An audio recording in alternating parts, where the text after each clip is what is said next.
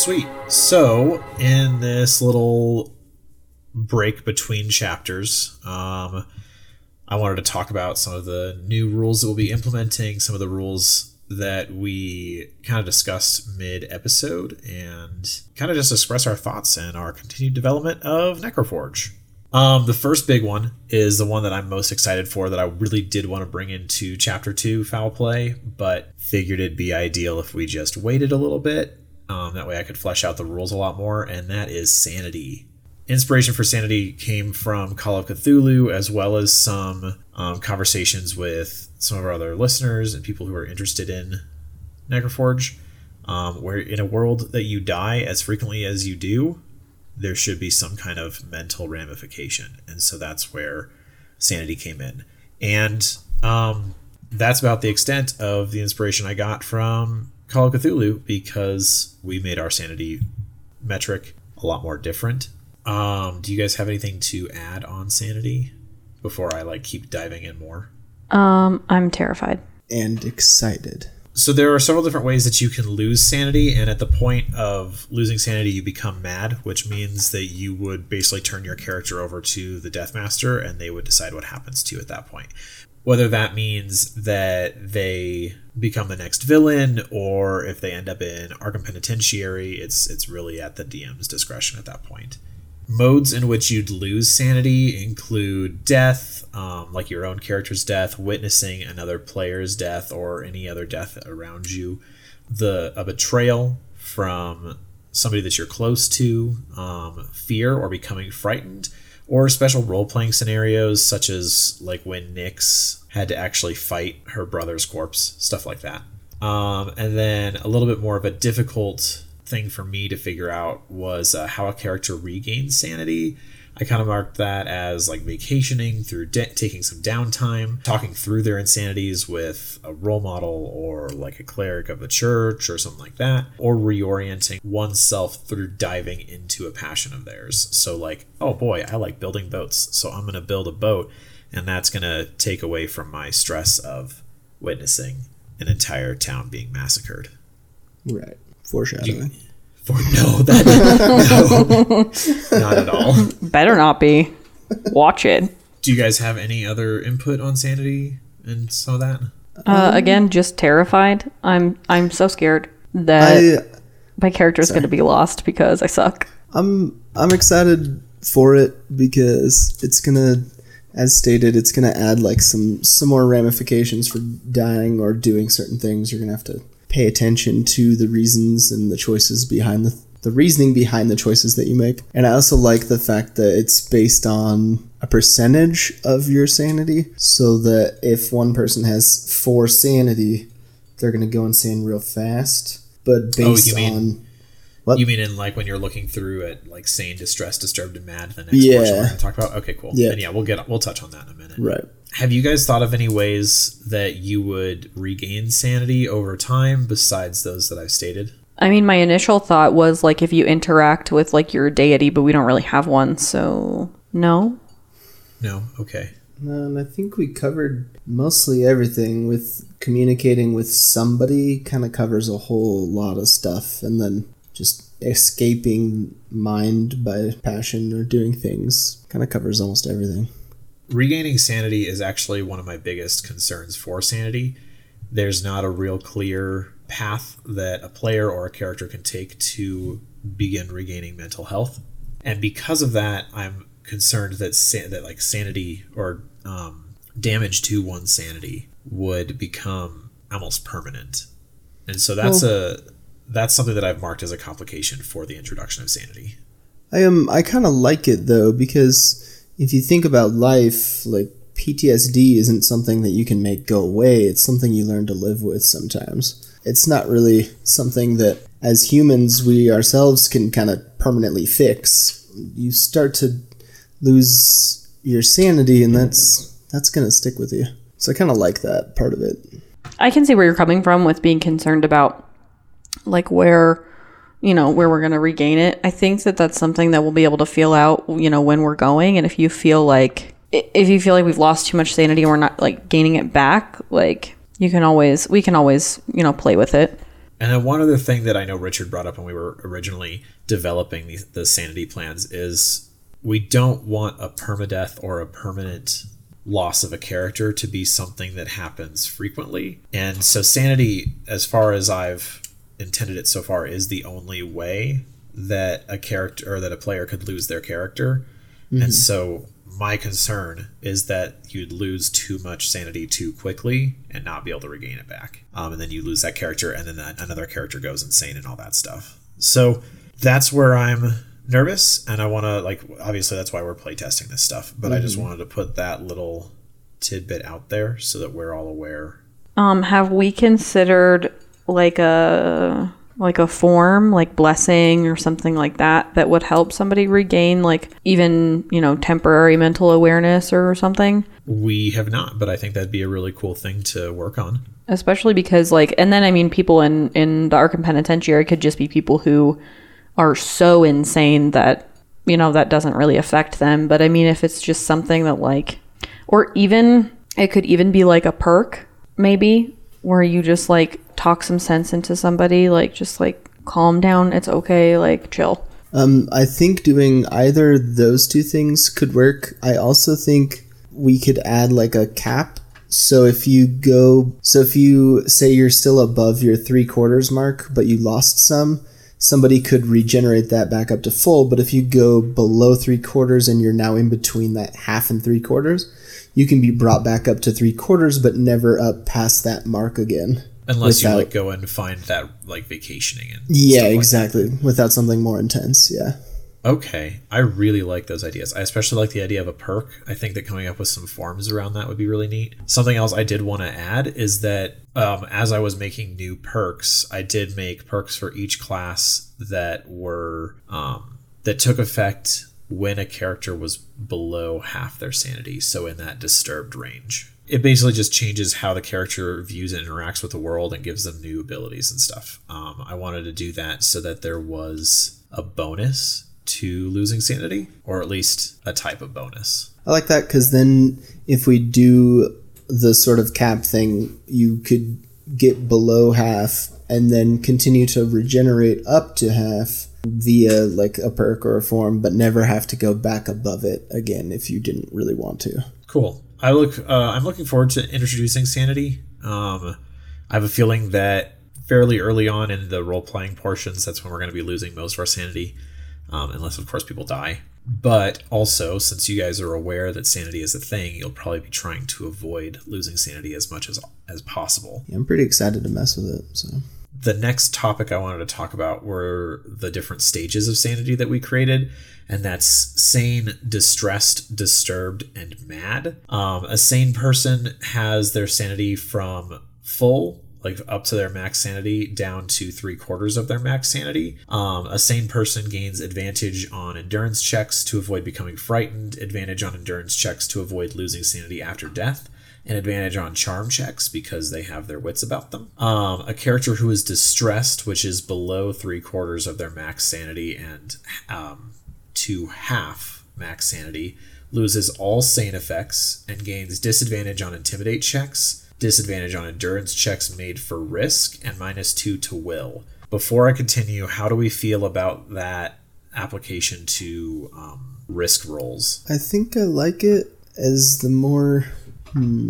Yeah, because the more insane you get, the less you really care about risking your own life/sanity. Richard, I'm really glad that you put these into real life scenarios, because all I do is just this would be a cool effect, and then I just make it happen, and then you make sense of it. Cool. Sometimes I feel like I overthink this shit, so... No, that is perfect. It makes a lot more sense that way, so I appreciate that. I like that one. Last is a person who is disturbed, and that's below half their max sanity. They lose all sane and distressed effects. They gain a -4 to will, cannot regain any HP or AP during the first hour of rest, and disadvantage on all reason-based skill checks. In addition, risk difficulty and effects on risk threshold tables are increased by 1 difficulty. That is something that I worded horribly and doesn't make a heck of a lot of sense. Basically, what that would mean is if you apply 1 additional AP over what you should be doing, I think the difficulty for that endurance check is usually like 3. Instead, it would be the next difficulty, which would be a 5. I think the way you wrote it sounds a little weird, but the way you said it sounds better. So if instead of the first comma after reason-based skill checks, you did a period, and then you changed the and to in addition risk, difficulty, and effects on risk threshold table. I haven't written these rules yet. This is actually the first time I've actually put it to paper. And I think if you did it that way, separated it a little bit, it would make more sense for sure. And then last is a character who is mad, and that is 0 sanity. And as we stated before, they lose control of their character, and the Deathmaster takes control of them instead. Yeah, that is exciting and terrifying. Is there my only question there, is it like, is there a chance that that character could be like potentially redeemed or anything like that, or is that character just like done?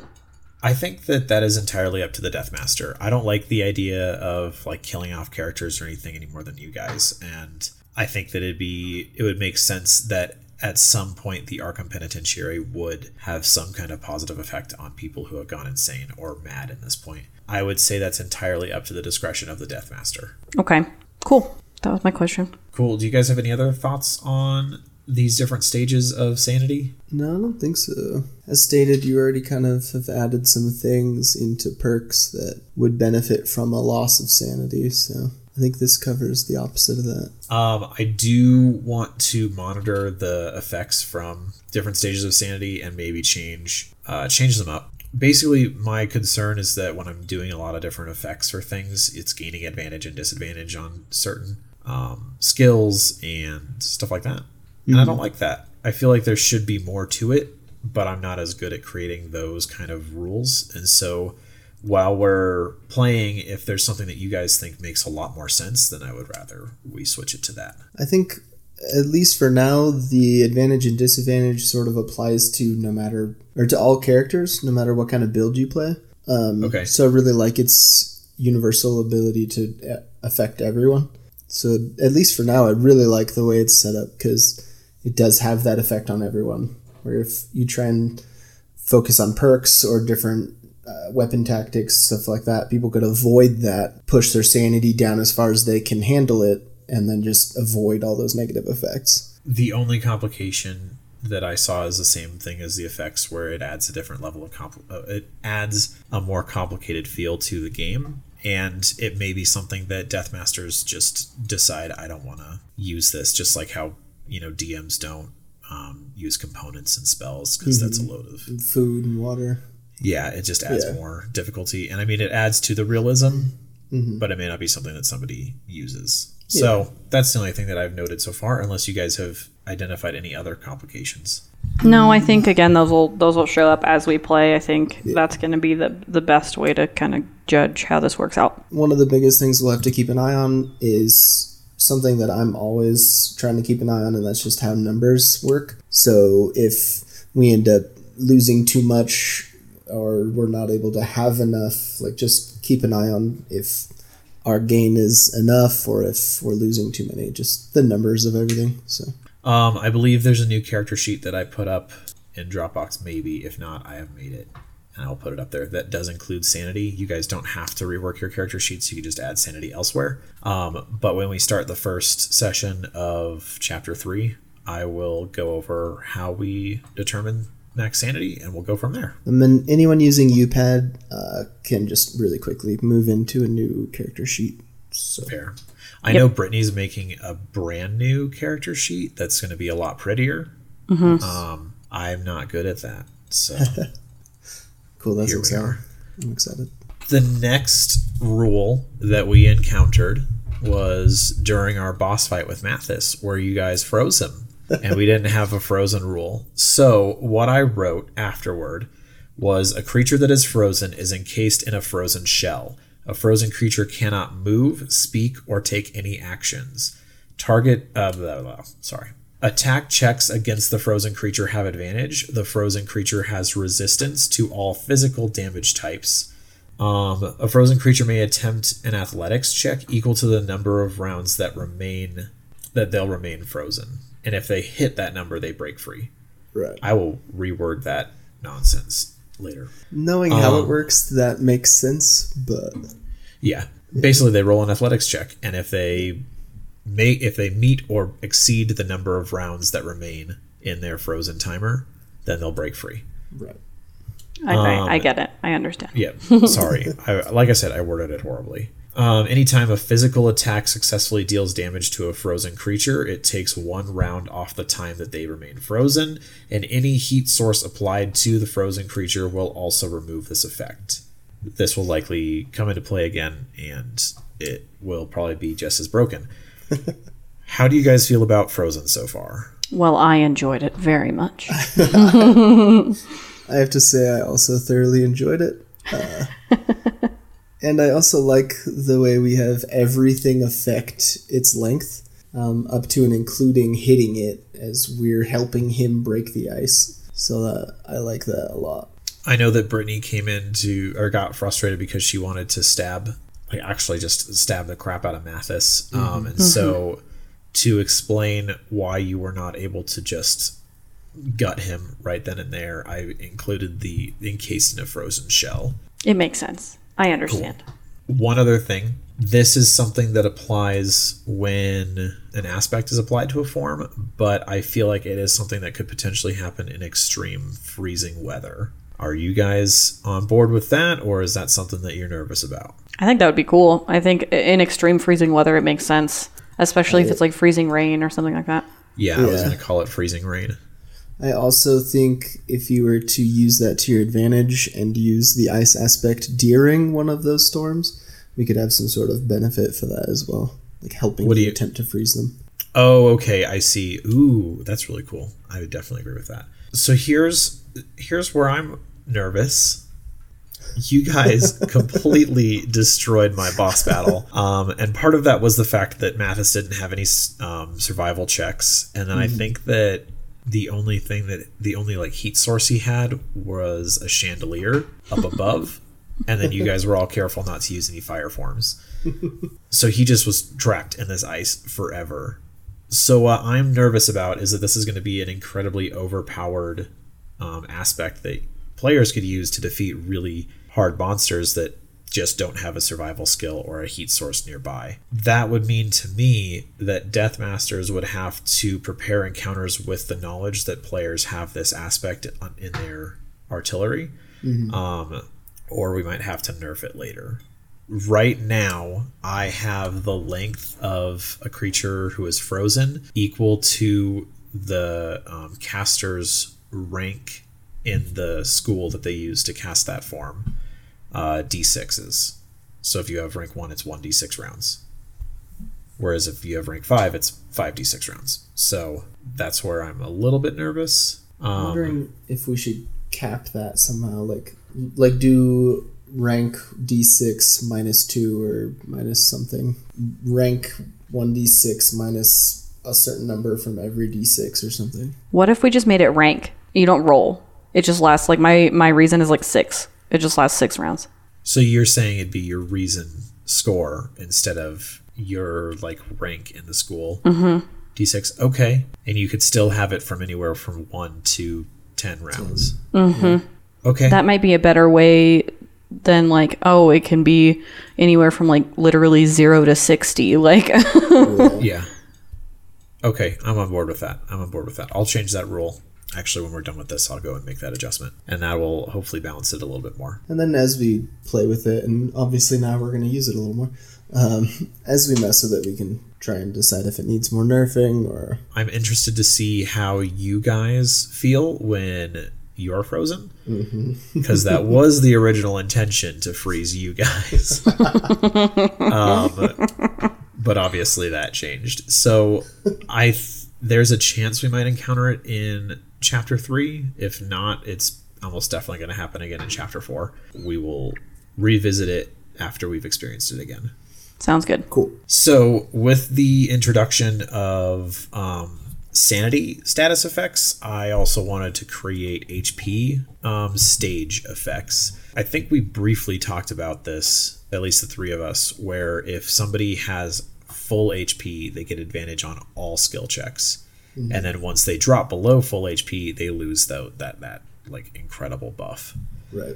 So what I did quickly this morning was I wrote 3 different stages of HP, and that's rested, wounded, and critical. Rested is somebody who is at full HP, not below. A wounded character is anybody who is below their max HP to half their HP. And then a critical character is somebody who is below half their HP to dead. Like I said, a rested character gets advantage on all skill checks no matter what. So that's all attacks, all might, reason, all that kind of stuff. A wounded character loses all effects from being rested. They take a -1 to their reflex, and they have advantage on intimidate checks. I figure since they're wounded, they're like... My thought process there is that they're bloody, so they're a little bit more intimidating. And then also, they've been wounded, so it's a little bit harder for them to move out of the way of some attacks. Does that make sense, or do we want to just do advantage on intimidate checks? No, I definitely like the explanation for the reflex for sure. Yeah, Okay. yeah, for sure. And then a critical character loses all effects from wounded and rested. They gain advantage on endurance checks, a -1 to reflex and fortitude. And then their movement speed is halved because they're bleeding out and limping. Sorry, did you say advantage on endurance checks? Disadvantage on endurance checks. Oh, okay. I was like, Sorry, I'm sorry, gain what? That disadvantage. doesn't make any sense. Wait. Only if you're Kylo Ren do you get advantage on endurance. Punch himself. Giant And cauterized his wound. movement speed is doubled as well. Kylo Ren's. He's wounded. Classic. I didn't want the HP stage effects to be as detrimental as the sanity stage effects. Obviously, these will still hold a lot of sway in how a character handles an encounter, but it's not going to be like once you hit critical, it's not gonna be the death of you. And these And are I going to did- happen a lot more often than the sanity ones are going to. So Exactly. Yeah, definitely. So even though I wanted them to carry some weight, I didn't want them to break your character. Does that sound fair? yeah, I like that. Once again, a complication that I saw was that it just adds an extra level of complication to the game. Just makes it a little more complex, and that's not necessarily something that everybody's going to want to deal with. But I mean, I like that's the not to say rules. that everybody has to play with that rule. Like, you can always just be No. like, that's dumb. yeah, not at all. Nobody has to use our rules. Everybody is welcome to change the game how they feel or how it fits their story. So, do you guys have any additional thoughts on these different stages of HP? No, I think on the character sheet, I'm gonna like make a little like you're fully healed at this one, you're wounded at this one, and you're like critical at this one.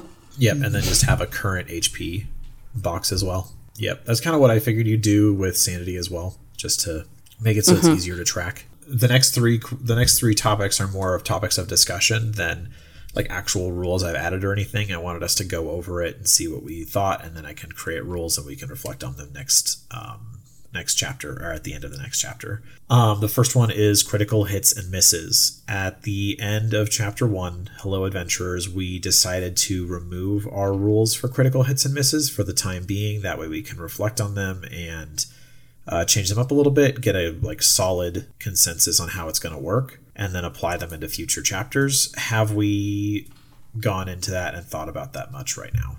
Well, I've been trying to come up with something, and man, I got nothing. I feel like rolling a 6, allowing you to re-roll a dice, is really nice, and also can be really broken, but I've been trying to think of a solution for that. I've been trying to think of some other method we could use. So far, I do really like rolling a 6 and then adding another dice to that. Have you guys not had that experience so far? Has it been more frustrating for you? No, I disagree. I think it's been working really well. I roll sometimes really well.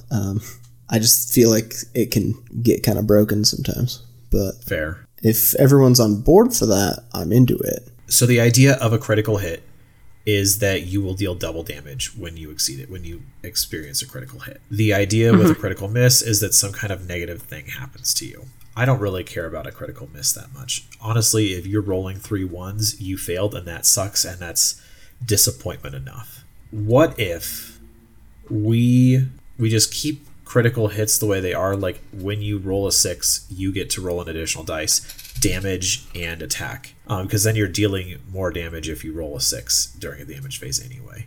But we introduce a critical damage table. Anytime that a creature would get to roll an additional dice from that, like during damage, and you are in the critical range of your health, you take a critical wound, which would be something like from the Star Wars Age of the Empire table and stuff like that, where you like it takes a while for that kind of wound to heal, not just overnight. So then if something is below half HP and you crit on it, allowing you to roll an additional d6, you would do something additional to it, like a critical wound. That's kind of dope. Do you like that idea, Britt? Yeah. So that would apply to you guys as well. If a monster gets to roll an additional d6 for damage, not for the attack, but for damage, you guys would take that additional damage and then also gain a critical wound if you are below half HP. So there would be another effect dealt to you. That also...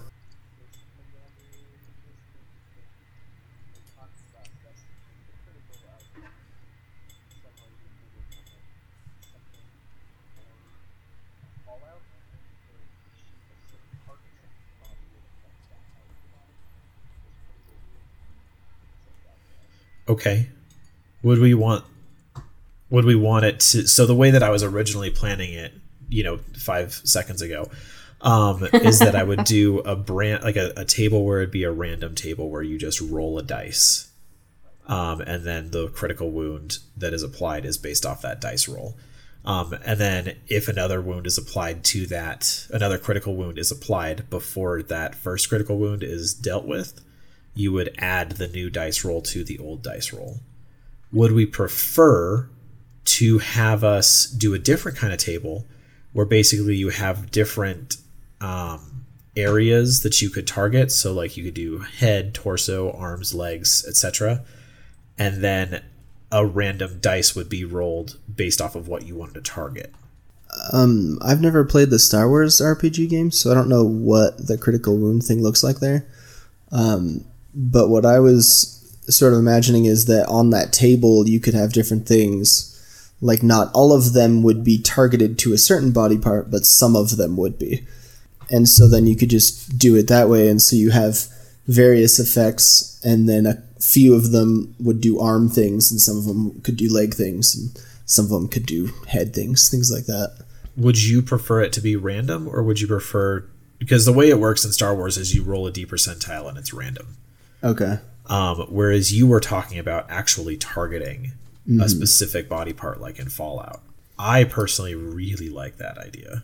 Right, and that would make more sense, because if you're swinging at something with a sword, you're swinging in a specific direction at a specific place. So it's not going to be like, oh, I hit you on the shoulder and I critically wounded your leg. So I think more targeted would make more sense, and then maybe we could have a target and then another list of effects that you could do on critical wounds. And then if somebody didn't want to, if they just wanted it to be random, you could roll a d6 to determine which portion of the body is targeted, and then roll a d6 on the chart. Okay, I'm really liking where this is going. This is not going to get applied next chapter. Okay. But in chapter 4 it will be. I will work on the rules for this. Sweet. Because this is really cool. Yeah, I think that would be really cool. And another thing that people could use if they wanted, and then not use at all if they don't want it. One other question surrounding this: critical wounds, do they fully heal when you're resurrected, or is that going to be something that sticks around with you and you need to heal afterward? So far, we've had scars appear on your guys' body, right, based off of how you were killed and resurrected. So I think death would fix most things, because I was decapitated once. True. And came back with my head on me. But you have a scar around your neck now. I do. And I don't know if it made it into any of the episodes, but I mentioned like me rubbing my neck sometimes. Like we would talk about things and I would like rub my neck. I didn't even remember you saying that. I don't remember if that's in the episode, buddy. I don't have any idea. Okay. I like and that. And it might have been stuff that got literally cut. No clue. Or, yeah, it might have got cut, but I definitely did it. But so I think death would fix those things, because you're not going to die and then come back with a broken leg or a severed leg.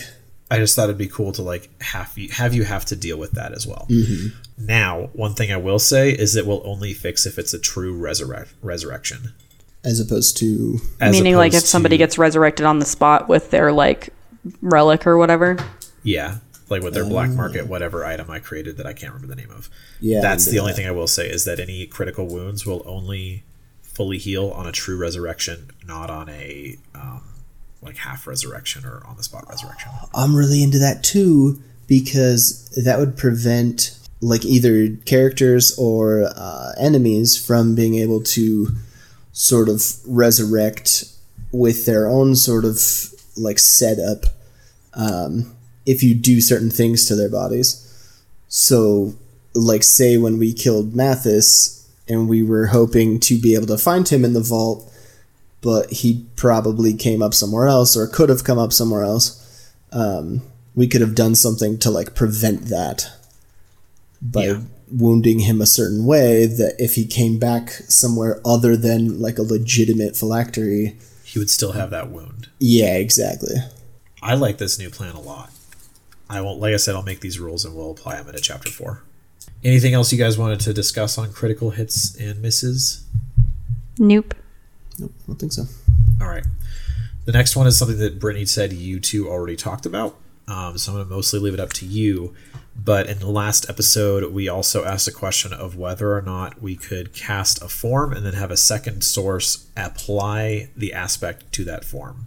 Brittany said you guys had some ideas on that. Do you want to go ahead and share that?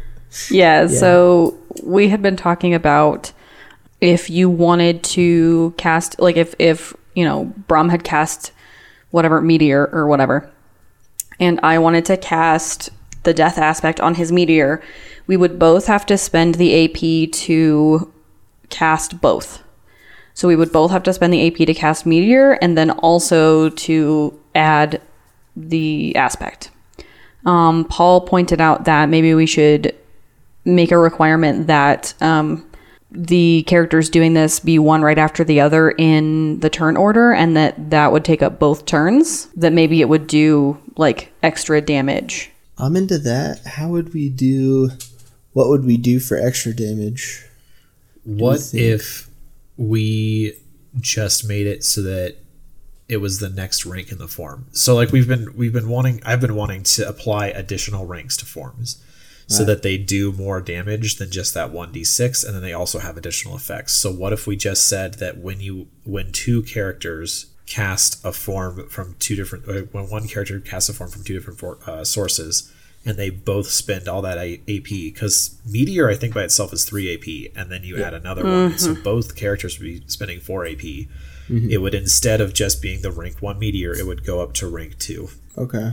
I would have to create all those ranks, which is something that I can do. But I think that'd be kind of cool. I'm definitely into that. And then I think we should come up with something so that if you're already casting max rank forms, you can still gain a bonus from getting that increased help. Okay. And then that also relieves some stress from you.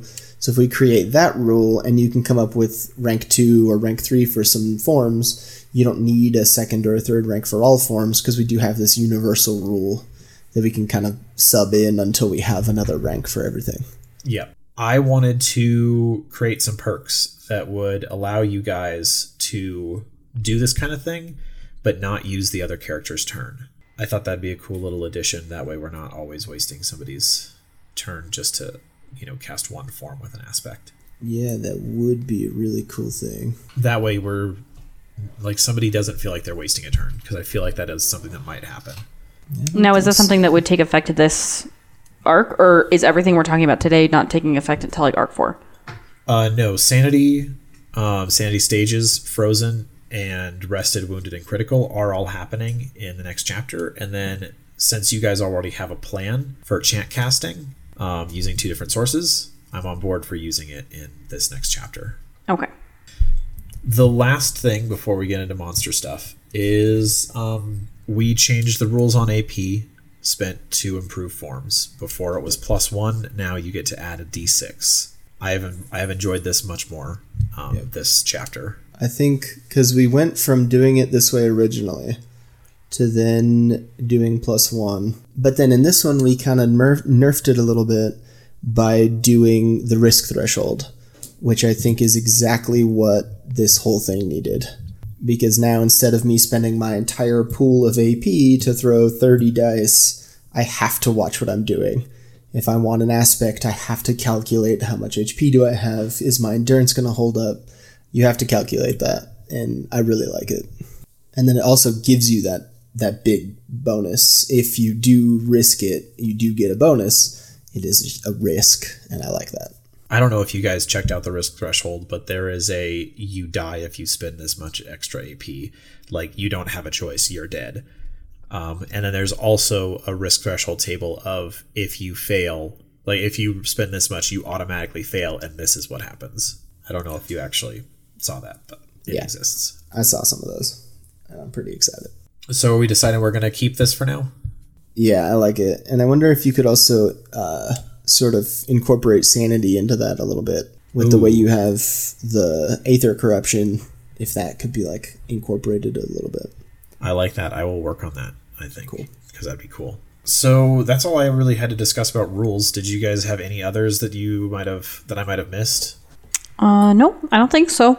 Yeah, I don't think so. My biggest concern out of what we did was if anybody was opposed to re-rolling sixes because they felt it was too broken.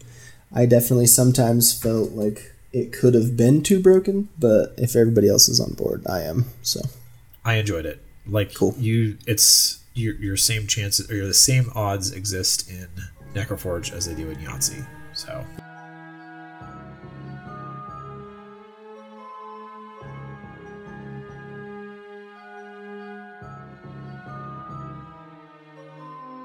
Hey everyone, thank you for listening to our rules episode in between Arc 2 and 3. After this, we're going to be doing a monster introduction, just because it's something that one of our listeners suggested that we do in between arcs, even if we didn't have any new characters to introduce. So we're going to be talking about the Draugr that we all fought in the Savory Sanctum, which is going to be super cool. Real quick thank you to Darren Curtis, who's the guy who produces all the music we use in the show. He does a lot of music for commercial and non-commercial projects to use for free, so if you want to check him out, go to darrencurtismusic.com. Just a reminder, our alpha guide is available at bit.ly/forge alpha. We also have a form for feedback, or you can just email us at guildofmisfits@gmail.com. And that goes for if you have any questions or comments about the show as well. Email us or contact us through Facebook, Instagram, or Podbean. I did have one announcement. Richard, the gentleman who plays Thurgo and Brahm in the show, has some personal stuff going on, so he's going to be bowing out of the show for a little bit. We're going to be bringing in one of our very good friends to play in his place for a little bit. He's not going to be playing Thurgo and Brahm, but he'll be playing a character of his own, and then hopefully very soon Richard will be able to rejoin us, and then we'll have 4 players again. So just because of that, we are going to be taking a little bit of a break, hopefully just a couple of weeks, and then we will have a prologue episode for Dylan all to himself so that he can introduce you guys to his characters, or just, I guess, his character that he'll be playing this arc. And then we'll introduce his next one the next time we play Sylvie and Humility. So hang in there. We'll be back soon, and thank you guys so much for listening.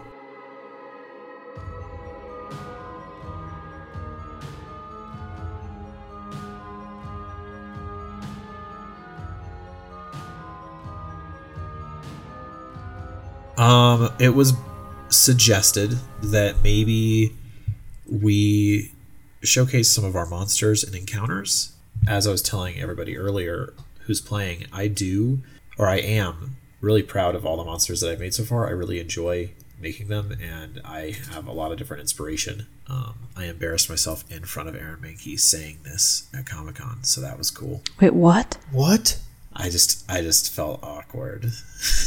Basically, I told him that I really appreciated his podcast and that it has inspired me to do things of my own, and he felt uncomfortable, and it made me uncomfortable, so that was exciting. I mean, everybody in that situation was uncomfortable, especially me, because I was like, hey, can you sign it like this? And he was just like, yeah, sure, and Paul just like abandoned me. I I think Araminki's really good with kids. He is. He's so good with kids. Other people, because I watched him with those kids and he did great.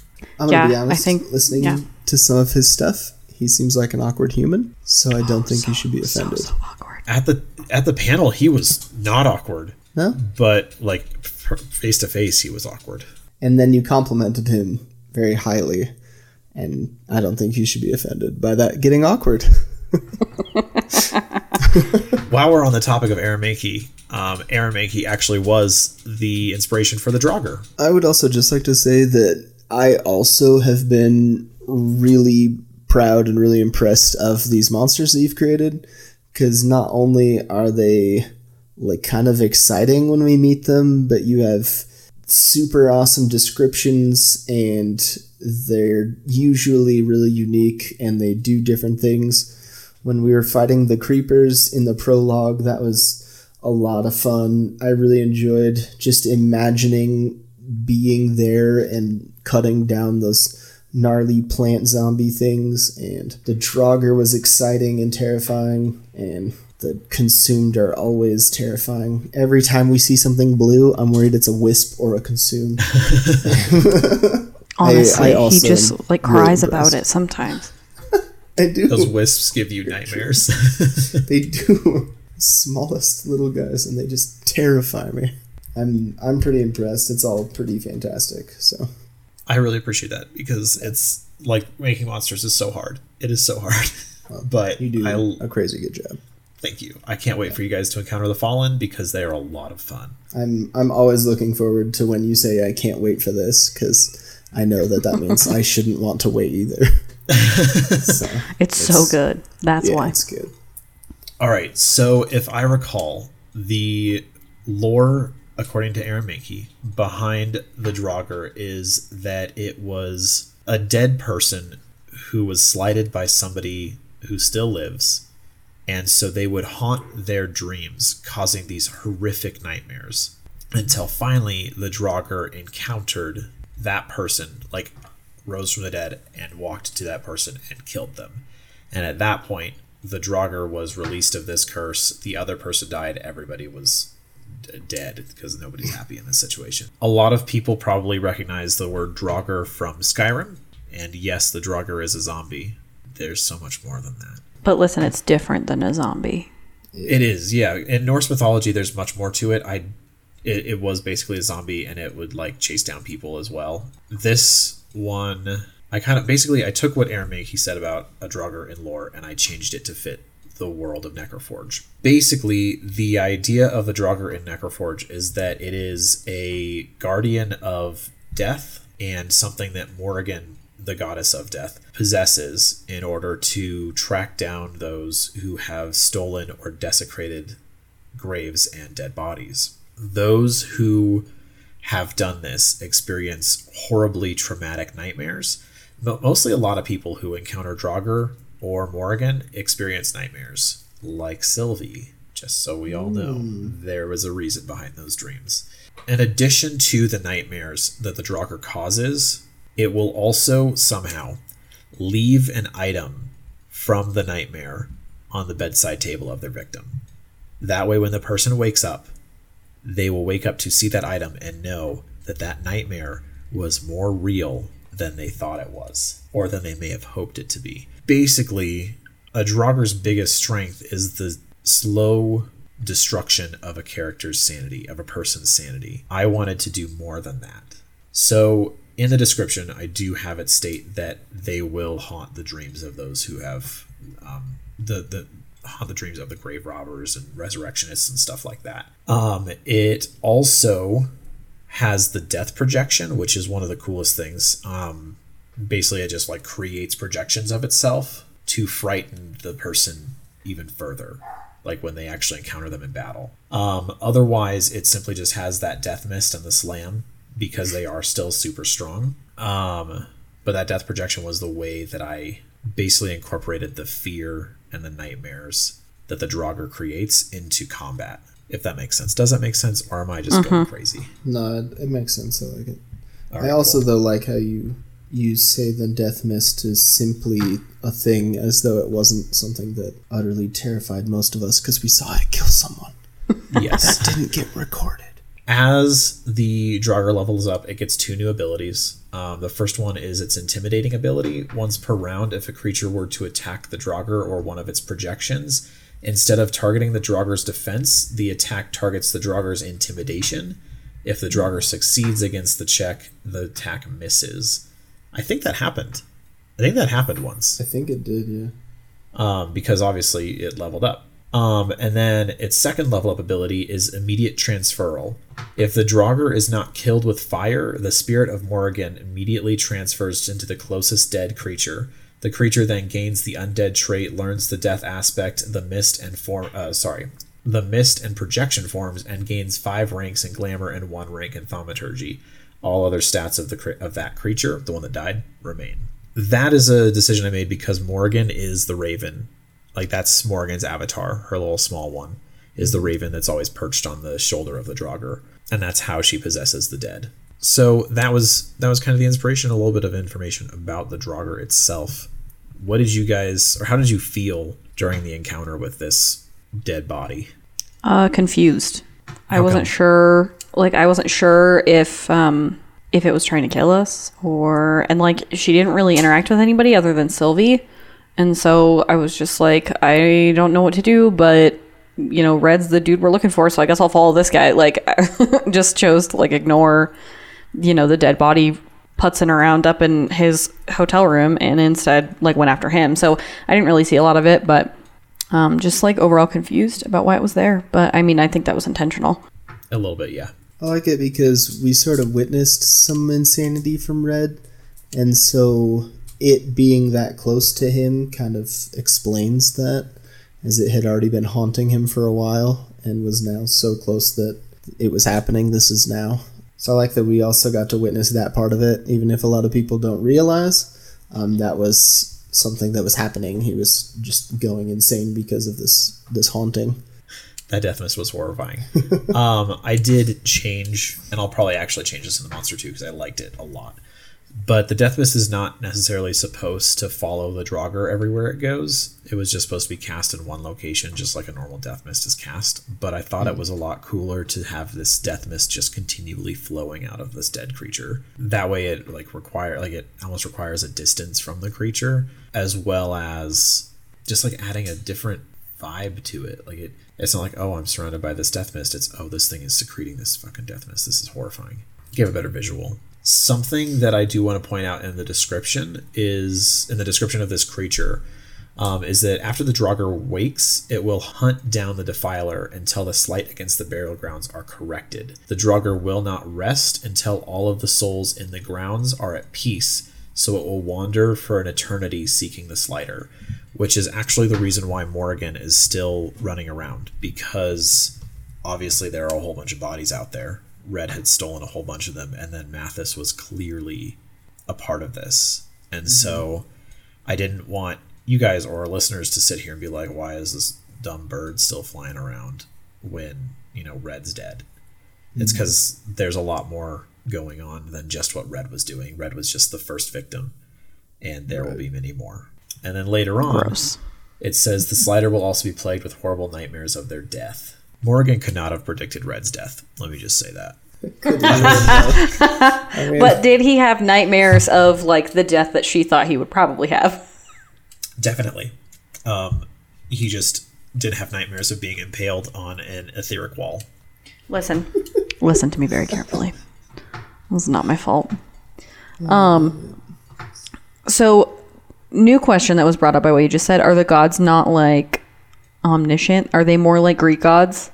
Where they kind of know a lot of stuff and they're powerful, but they don't know everything? I would like for you guys to learn that in the next chapter. I think we're going to learn it from. Okay. I don't want to spoil much about the gods because they're really cool. I have 3: Lyca, Tyrio, and Morgan, obviously. But we'll learn more about them. We are not doing a subject matter on the gods. We are doing a subject matter on the Draugr. I don't really know what was being looked for in this thing. Showcasing a monster I can totally get. like discussing the encounter happened. Like, I don't know what we're supposed to discuss. Yeah, like what is like I didn't really have anything to say about it other than Maddie ruined it by making this dude trip down the stairs and impale himself on ethereal spikes. And then it was made worse by the spikes then disappearing and him just bleeding out onto the ground. One thing I forgot is that Ariel actually blew him up afterward. Yeah, she exploded he's him. gone. I definitely forgot that happened. So I'm really glad that I wrote and then I said in the epilogue, the remains, Red's remains, not body, because there was nothing left of his body. I didn't really want to go over any of the other monsters because the half-orc we didn't really do much with, and then Mathis, you guys just kicked his ass nice and quick. And we'll encounter Mathis again in the future, I'm sure, so I don't really feel like we need to look too much into them. If we wanted, I can go ahead and tell you guys a little bit about Red, the Resurrectionist. I do want to say really quick that dying so much sucks. It's really, really hard to do anything with your character when your character just Leroy Jenkinses it up all the time. But like that's not her frustration. She doesn't give a shit. I do. I care. Oh, you're just frustrated that your character keeps killing herself? Yes. Yes. That is something that I think we talked about maybe being a frustration. Yeah. So yeah, if we want, I can talk about the Red the Resurrectionist if you like. Real quick, go over some of his nonsense. Yeah. So, Resurrectionists are cursed by Morgan.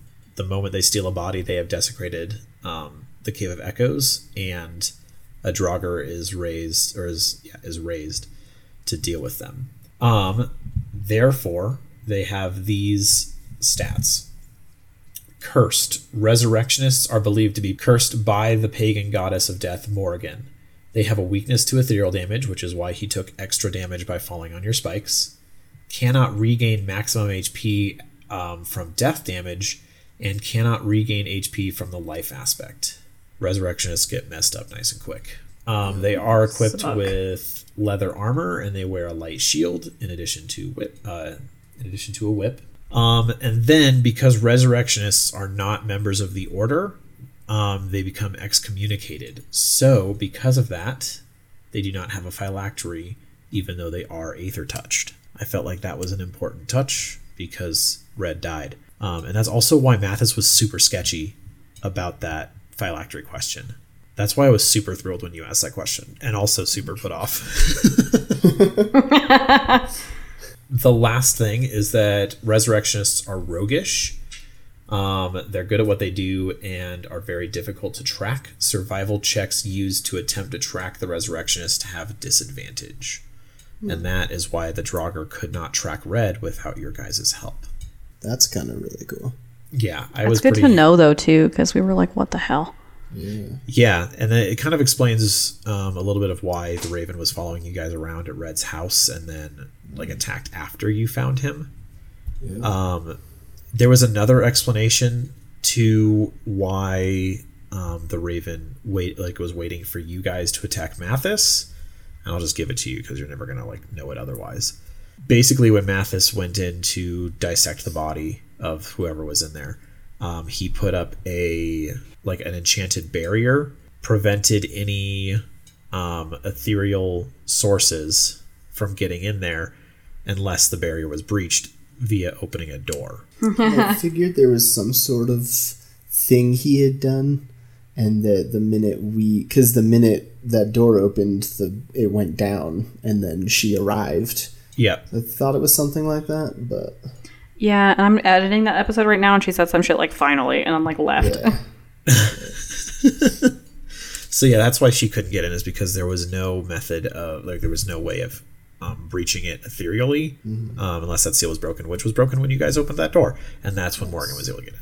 So there were a lot of reasons for why I did what I did in those different encounters, but a lot of them are really small things that won't usually come out in the podcast, which is why I wanted to make mention of it here. And I really like them because it's sort of like, well, if this goddess wanted him dead, why didn't she just go kill him? Why'd she have to wait for us? She had to wait for us because she couldn't actually find him, or she couldn't actually enter that room without us doing something about it first. So I like that a lot. That was pretty much all I had. Like, I have a lot more monsters next chapter. Like a lot. I have a number of Fallen. There's a potential to fight Forsaken, and then there's some other stuff that I don't actually know what to do with yet, so we'll figure that out.